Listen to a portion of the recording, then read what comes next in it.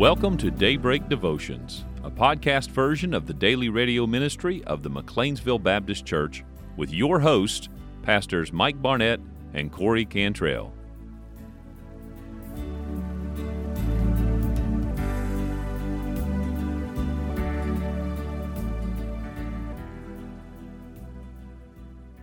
It is the third week of January in the year of our Lord, 2023. And I know this is a thing we say all the time, but we just got to say it. I mean, if nothing else, it comforts us to get it out loud. How is it going by so quickly? 17th, 18th of January. Incredible. It is moving rapidly. But here's the more important question. This is what the inquiring minds want to know. Oh, boy.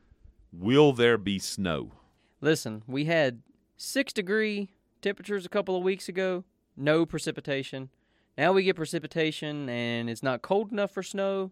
I think the answer to that is your guess is as good as mine. Well, if I had my druthers, I would say let's get some snow on a Friday. We could turn it into our Friday Fun Day broadcast, and we could play that sound bite we've been sitting on. Yep. You know what I'm talking about. I do. You want to do a little preview rendition right now for the radio audience? Snow. Snow. Snow. Snow. Snow. That's all I remember. So anyway, maybe it'll come, maybe not. Let's get back to what we're doing. Yeah, because we're not meteorologists. No, but I do have an old soundbite of Benjamin giving the weather report from back several years ago. Yes. I might pull that out on a Friday Fun Day sometime. Yep, it's still on there. I was scrolling through some stuff the other day. I saw Benjamin's weather report. I saw Chloe's jokes from a Friday Fun Day. It was a good moment just to kind of go back in time a little. You tripped right down memory lane. I sure did. Hit every step the whole way. Well, it's Wednesday, so of course we're looking forward to midweek services and all that, and it's early on a Wednesday morning, and we were thinking about this study we're doing this week on the life of David, and we were just having a conversation before we came on about how far are we going to go with this, and what do we decide, and it's going to be August, and we're still going to be talking about David. Well, not that there's not enough to talk about, but right here in front of me, I had a note written down, and I think this question might help frame some of the context of what we look at in this study. So here it is. Most everybody has heard of David. Even lost people have heard of David. A lot of them. I mean, But when you hear about David or you think of David, what images come to mind? What scenes of his life come to mind? And the most people are going to come up with what? David and Goliath. Maybe the scene even of today would come in the top 5 or 6, but certainly David and Goliath is probably the first one. Then David and Bathsheba. Yep. Those are the ones you get. For me personally, and I'll ask you this question. For me personally, when I think of the life of David, one of the most important scenes of David's life is 1 Samuel, is it 21 and 22? After he runs, he runs for fear of his life, and he ends up in the cave of Adullam, and God sends all those people there together around him, and he has that revival moment in the cave, and he comes out of there, and there's no looking back. To me, that is a very important part of David's life, and certainly one we want to stop and visit along this journey. Sure. What about you? What comes to mind as a personal favorite? I think it's his interaction with his mighty men, with the exception of Uriah. But by and large, his mighty men they were available. David, we don't even have to agree with what you're saying. You just tell us, and we'll do it. And the integrity of David not to misuse or manipulate that level of trust and that level of devotion, but to actually point those men to the higher road of, look, we're not going to touch God's anointed. We're not going to do this to Saul. We're not going to do this. But to be redirecting their focus and their attention to the plan of the Lord and the will of the Lord, to see that kind of a leader that had that kind of control over people but actually use it in a way that honored the Lord is definitely something worth studying. So the question for all of us and listeners is, was this something special God just did for David because God had this great, grand purpose for David's life? No. These are the kind of things that we can look at David's life and we can see how God will and wants to do these things for us. So Sure. Just to put it in practical terminology, every one of us are going to have some difficult trials in our life where we are going to run. I got to tell you, as confident, like sitting here this morning, confidence in the Lord. I believe God can do anything. I believe He's with me. But I'll tell you, there'll be some times, there will be times in my life where I'm going to meet things I'm not ready for. And I may end up in that cave situation again. But I'm glad God never loses track of us. He can see where you are even when you're there. Just like Elijah, when he got in his cave, God knew where he was. Well, in the same token, you have what you've described to be surrounded by people who are just willing to give their all to make your life Now, let me say this right. To make your life successful for the cause of God. Yeah. Okay? And that's important. Those mighty men that surrounded David, it really wasn't about David. It was about what David was about. Yes. And what David was about, well, we learned that in chapter 16 and 17 here very early on. Actually, we've learned it all the way back, just introducing with chapter 13 and verse 14, because that's the first place that God says to Samuel, the Lord hath sought him a man after his own heart, and the Lord hath commanded him to be captain over his people. So this is the quality of David, and we want people in our lives that are going to be there for us and help us to be the very best we can be for the cause of God in our life. Absolutely. Now, I think we're going to go to chapter 16 today, and but before we do that, I think we should give another plug for our newly established podcast format, as well as the way people can write us at Daybreak Devotions and give us their questions or their feedback. Yes, and so we've been working over the last few days to be able to take each day's recording of the live radio broadcast and put it on a roughly edited podcast version where you can listen to it. And again, there are some of the music and some things like that we're not able to provide in that format. So again, there's some things that's missing, but the devotional content, the messages each day, all of those things are there in its entirety. You'll be able to tune back in. So if you miss a day, or maybe we're saying something, you're like, man, did I hear that right? Did I really understand what they were saying? You can go back and re-listen to it. And I will say the absolute easiest way to find it, if you are not a regular podcast listener, and so this is all new to you, if you will go to McLeansvilleBaptistChurch.com, right there on the very front of the page, you'll see a tab that says Daybreak Devotions. As soon as you click on that tab, you can scroll down a little bit, and it says, looking for the Daybreak Devotions podcast, click here to listen. When you click there, it'll redirect you to the website that'll have all of the list of available Daybreak Devotion podcasts. So you can go, you can search through. The way that we'll post them is by the date that they aired here on WPET. So you'll be able to look, okay, this was January the 18th episode, and it'll have a brief title, kind of what we were talking about that day. You can click on it, re-listen to it, and we hope that it'll be a blessing and a help to you. And also, you can reach us through our email account at daybreakdevotion@gmail.com. And again, same thing with the Daybreak Devotions tab. There's also a way you can just contact us right there. There's a box that you can type in your questions. Maybe you're not an emailer type or something like that, but you can get on there, and through our church website, it'll redirect right to that email, and myself or Pastor Mike will get that, and we'll be able to correspond with you accordingly. And just to clarify, I know it's been said, but this is the Daybreak Devotions radio broadcast and Daybreak Devotions podcast, but our email is daybreakdevotion, singular. Yes. Because somebody had already taken it. Yes. And if I could find out who that was, I would offer them all the money in your bank account right now to give us that. So, which I don't know if that would win them over or not, but it'd be worth a try. It might pique their interest, just because I'd be interested if somebody said, hey, I'm going to give you all the money in this guy's account. I mean, it's one of those things, what have I got to lose? It might be a lot, it might be a little, but it's something.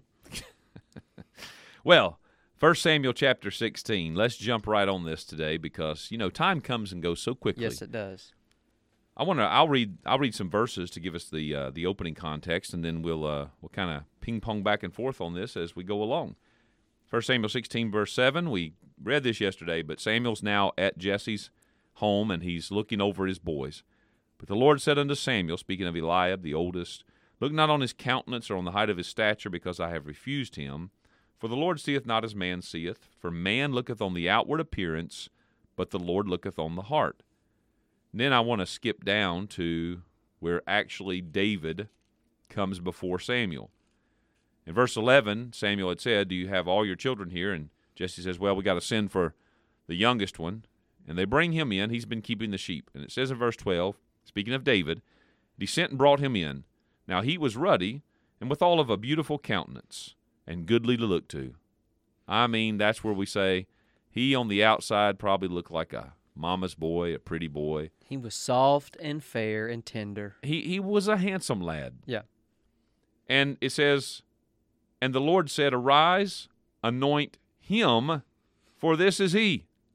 Now, I suppose we can take from this that this was a surprise to Samuel. Sure. He naturally thought that it was going to be, well, the oldest, who was probably, the most experienced, the most trusted, and the biggest perhaps. Not always the biggest, but, But I like this, that when God says, "This is the one, anoint him," it says, "Then Samuel took the horn of oil and anointed him in the midst of his brethren." There was no arguing. There was no pushback. Samuel said, "This is God's man. I'm on it." And I like that. Now, let me read something that this comes from Chuck Swindoll's book about the life of David. But, when you read that description of David there's nothing noble about him at first glance. And that's the point of this.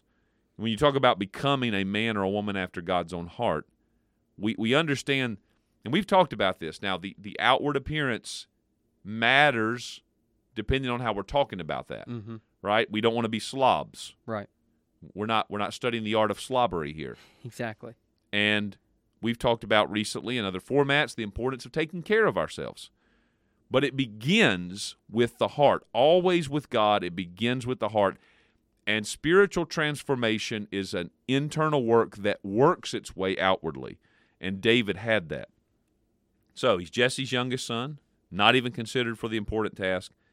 And yet this is the shepherd, the young shepherd that becomes the giant slayer, the king-elect, the musician, the writer of all the Psalms. Here's what Chuck Swindoll said about him. "He rose from hunted fugitive to king of Israel, and he fell from champion in battle to aged and troubled monarch. David, a man of glorious triumph and great tragedy, uniquely gifted, but human to the core, strong in battle, but weak at home. Why are we drawn to study his life? Because he isn't a polished marble personality. He is blood and bone and breath, sharing our struggles of spirit and soul." And that's why we love the life of David so much. We get to see a guy, all the good, the bad, and the ugly. And it's very relatable. I mean, you and I most likely will never be kings. I mean, not in an earthly sense. Right. I'm thinking about running for governor next year. Ooh. Or whenever it is. I'm not sure. I'm probably too late maybe next term. Whatever. At some point in time, your name might be on a ballot. Yeah. Just look for it. If it's not there, write it in. That's what I did last time. Just kidding. JKLOL. This audience doesn't have a word what you just said. Hey, you said it, not me. I believe in the techno-savvy of the people listening right now. Right on. Back to the point at hand. That's why we love David. He's very relatable to us. We all understand. We see in his life, especially, again, reading the Psalms. I mean, when we read the Psalms for what they are, the exposure of the heart, the soul, it's being open to us. And if we read it that way, we can make connections. He is an individual that, humanly speaking, achieved heights that most of us will never have the opportunity to make it to. But in his position and his relationship with God, it's almost endearing because it's like, okay, man, if this guy can commit adultery, commit murder, blatantly ignore the word of the Lord and number the people when he was told not to, and do all of these like really obviously bad things, and yet still be the gold standard for leaders in Israel and really for the people of God in general. Like God says, you want somebody that had a heart that I'm looking for? Look to David. Look to David. Model after David. So it's almost like, okay, yeah, I may never be a king, but if God can use and love a guy like that, well, then perhaps there's hope for me. All right, that's a perfect segue. I don't know if segue is what we're doing here, but it's a perfect setup to actually talk about this. And we've already touched this, but if you go back to why did they choose Saul? Why did the people like Saul? You know, in chapter 10, it talks about how Saul was head and shoulders above everybody else. I mean, he comes from a pretty established family. Mm-hmm. He's got a lot going for him. He looks the part. He's got the credentials, but he failed. He failed. And he failed because he failed first at the heart level. But then, as you're talking about David, describing him, what did David have that set him apart? Even for us to make comparison in our lives today, David was genuine. Yes. David was guileless. Okay? Now, I want to encourage us all to stop a minute and think about this. If there's a rare virtue in our day and time, it's to be guileless. Yes. Think about Nathanael in the New Testament. Jesus said, a man, an Israelite in whom is no guile, no deception. He is what he is. You get what you get. He doesn't put on an act. He doesn't fake it. He's raw and he's real. And David comes out of that kind of a background, that's who he is. He's been shaped in the wild. And there's nothing out there and no one out there to put on for. And so even though he fails in these big ways, God says, no, this is a man that's after my own heart. This is a man that I am endeared to. This is a man who in his inner life is becoming more and more a reflection of my inner life. And that's an amazing statement.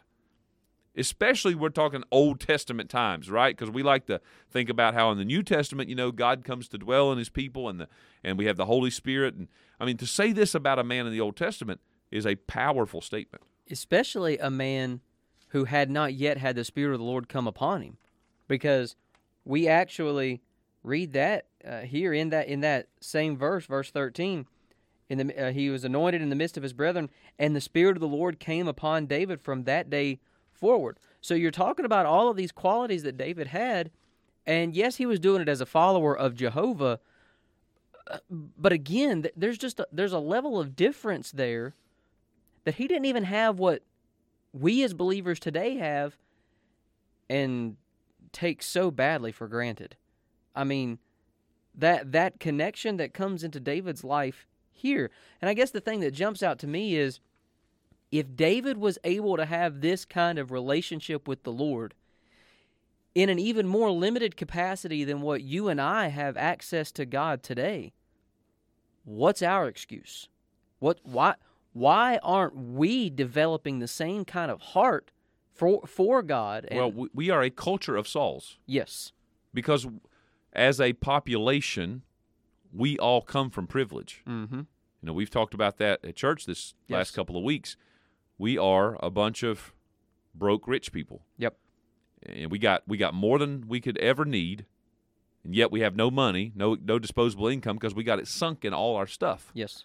And that's exactly who Saul was. Saul was a privileged man.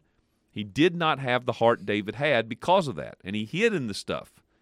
And you made the point the first day on Monday when we introduced this, this is, it connects to, in other words, why he felt it was okay to keep the best stuff of the Amalekites instead of killing it all like God said. Yep. I'm of this persuasion. Because we are a culture of Sauls, if we were to meet some Davids at first, we would like him. That's a pleasant guy. He plays the harp well. What we say in our day, he plays guitar pretty good. He puts my spirit at ease when he's around. Yeah, but then all of a sudden a giant raises its head. And this dude gets all cocky and arrogant like somebody ought to do something and walks out there and takes the giant down. Then all of a sudden we don't like him so much. Why? Because the rawness and the realness of David is contrasted and abrasive to the Saul who wants to hide in the stuff and be comfortable. So it sounds like a lot of the same reason of why so many of the Pharisees didn't like Jesus. Boop, boop, boop, boop. That mic dropped and echoed, reverberated. And it was a weird drum roll added in there somewhere. But I need my sound effect guy. Yeah, but that's absolutely a good point, and I guess that's something that I had never really considered before of why someone that is genuine for God and is trying to not put on airs, not draw attention to themselves, but just trying to do the right thing, just trying to live for God, and is looking around at the quote-unquote people of God like, hey, hello, I shouldn't be in the minority here. What's going on? And why it's so easy for us to throw rocks at them like, well, I know how they are. I know the naughtiness of his heart. He's just trying to draw attention, wants to be a big shot.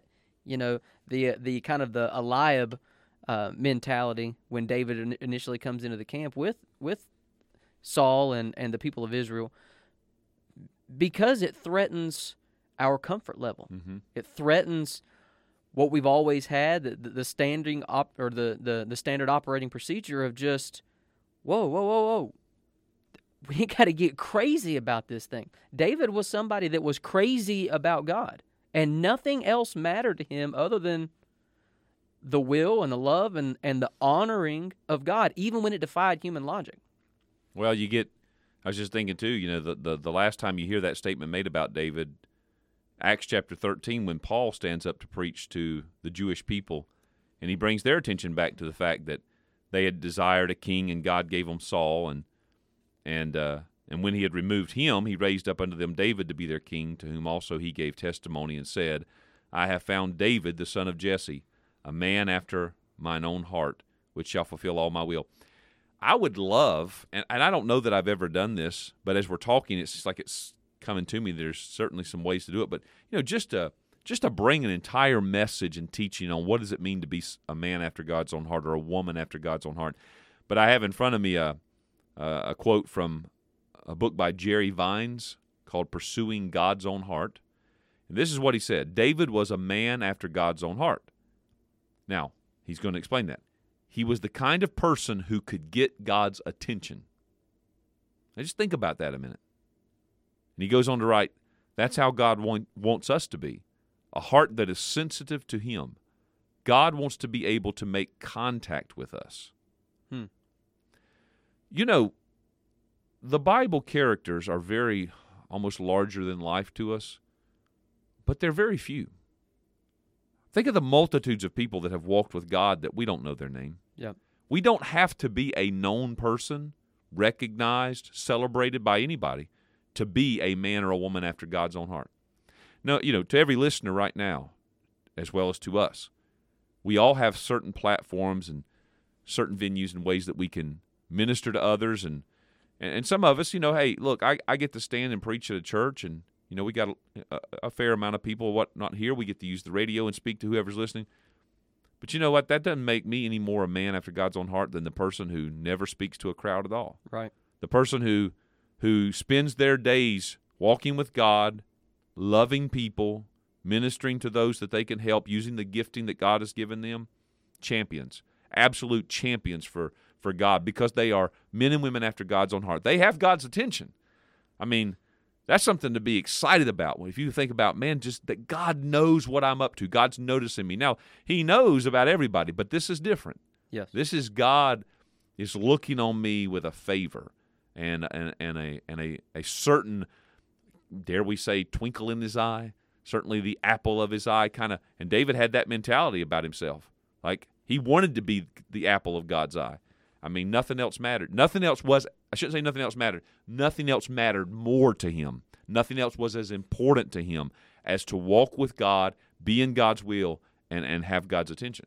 I think, as you're talking, one of the things that later gets revealed even with Saul's jealousy over the relationship that David had, it's almost like like being back in school and there being that student that had the teacher's favor and the teacher's of attention, and everybody in the rest of the class kind of disliked that person. Now, a lot of times that individual was, I don't know the politically correct term, but we called them a suck-up. They were, just kind of not, they were sniveling, weaselly type, and, it's like, stop, just don't do that.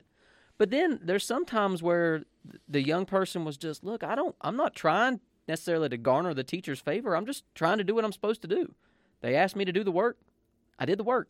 Yeah, but you're making the rest of us look bad, so stop it. Yeah, exactly. And that's sort of what you see with Saul. Again, David, obviously, I think he was mindful of wanting God's favor, but I don't believe that David did the things that he did necessarily because it's like, okay, this will make God like me more. But it was out of his love and devotion for God that it was like, who am I? I'm just trying to do what God is worthy and deserving of me using my life to do. And it threatened the other people that were self-focused on just simply trying to do what they wanted to do, like even Saul. Just leave me alone. I don't want to be king. I don't want to rule these people. I just want to live my life. I'm going to do my own thing. And that's the pattern that's displayed all the way through. And men like David threaten people that just want to live their lives. Another important point to make to kind of bring some of all this together is that the Lord is always working in our lives. And I think we're going to at least need to give one more day to chapter 16. Yes. Which I think we've determined there's key places we want to look at. We're not going to follow every scene of David's life, but I think an important point to bring to the understanding and our thoughts about this is the Lord is always working. What I mean by the Lord is always working is to remember that David, when Samuel comes and he sees Eliab and he sees all the other brothers, and then David's not there, and they have to call for him to come out of the field, it looks as if David is the least likely to be chosen. He's not even called to the event. Mm-hmm. And we think, well, what does he have to offer? And what we have to see about all of this is that the life David had been living, God had been preparing David for this throne. Think about this. He uses solitude in David's life. David's been living in the fields with the sheep. He's been out there learning what it is to just be with God. That's very important. Obscurity is important. He learned to be faithful, and he learned to be faithful in the little things. He learned to be humble in that. Obscurity means I'm not constantly being applauded. I'm not constantly having my name lifted up when it shouldn't be, but I'm learning how to do what needs to be done. I'm becoming a responsible person. And then you think about the monotony of that, those long hours of insignificance and routine. You know, a lot of people just they can't make it unless they're constantly getting something, whether it's recognition or promotion or whatever. But David, through the solitude and the obscurity and the monotony, had learned something about what it is to be able to be a leader, the kind of man that God was looking for and that God would use. And then I guess I would add in just the reality of life in the real world with all of its dangers from day to day. You know, when you're not sheltered out there, you're facing the bears and the lions, and you're taking ownership and you're putting your life on the line. You're doing what has to be done. I mean, that's building character in David's life. Yes. And that's why when you come to the end of Psalm 78, it says in verse 70, he chose David also his servant and took him from the sheepfolds. From following the ewes great with young, he brought him to feed Jacob his people and Israel his inheritance. So he fed them according to the integrity of his heart and guided them by the skillfulness of his hands. He sure did.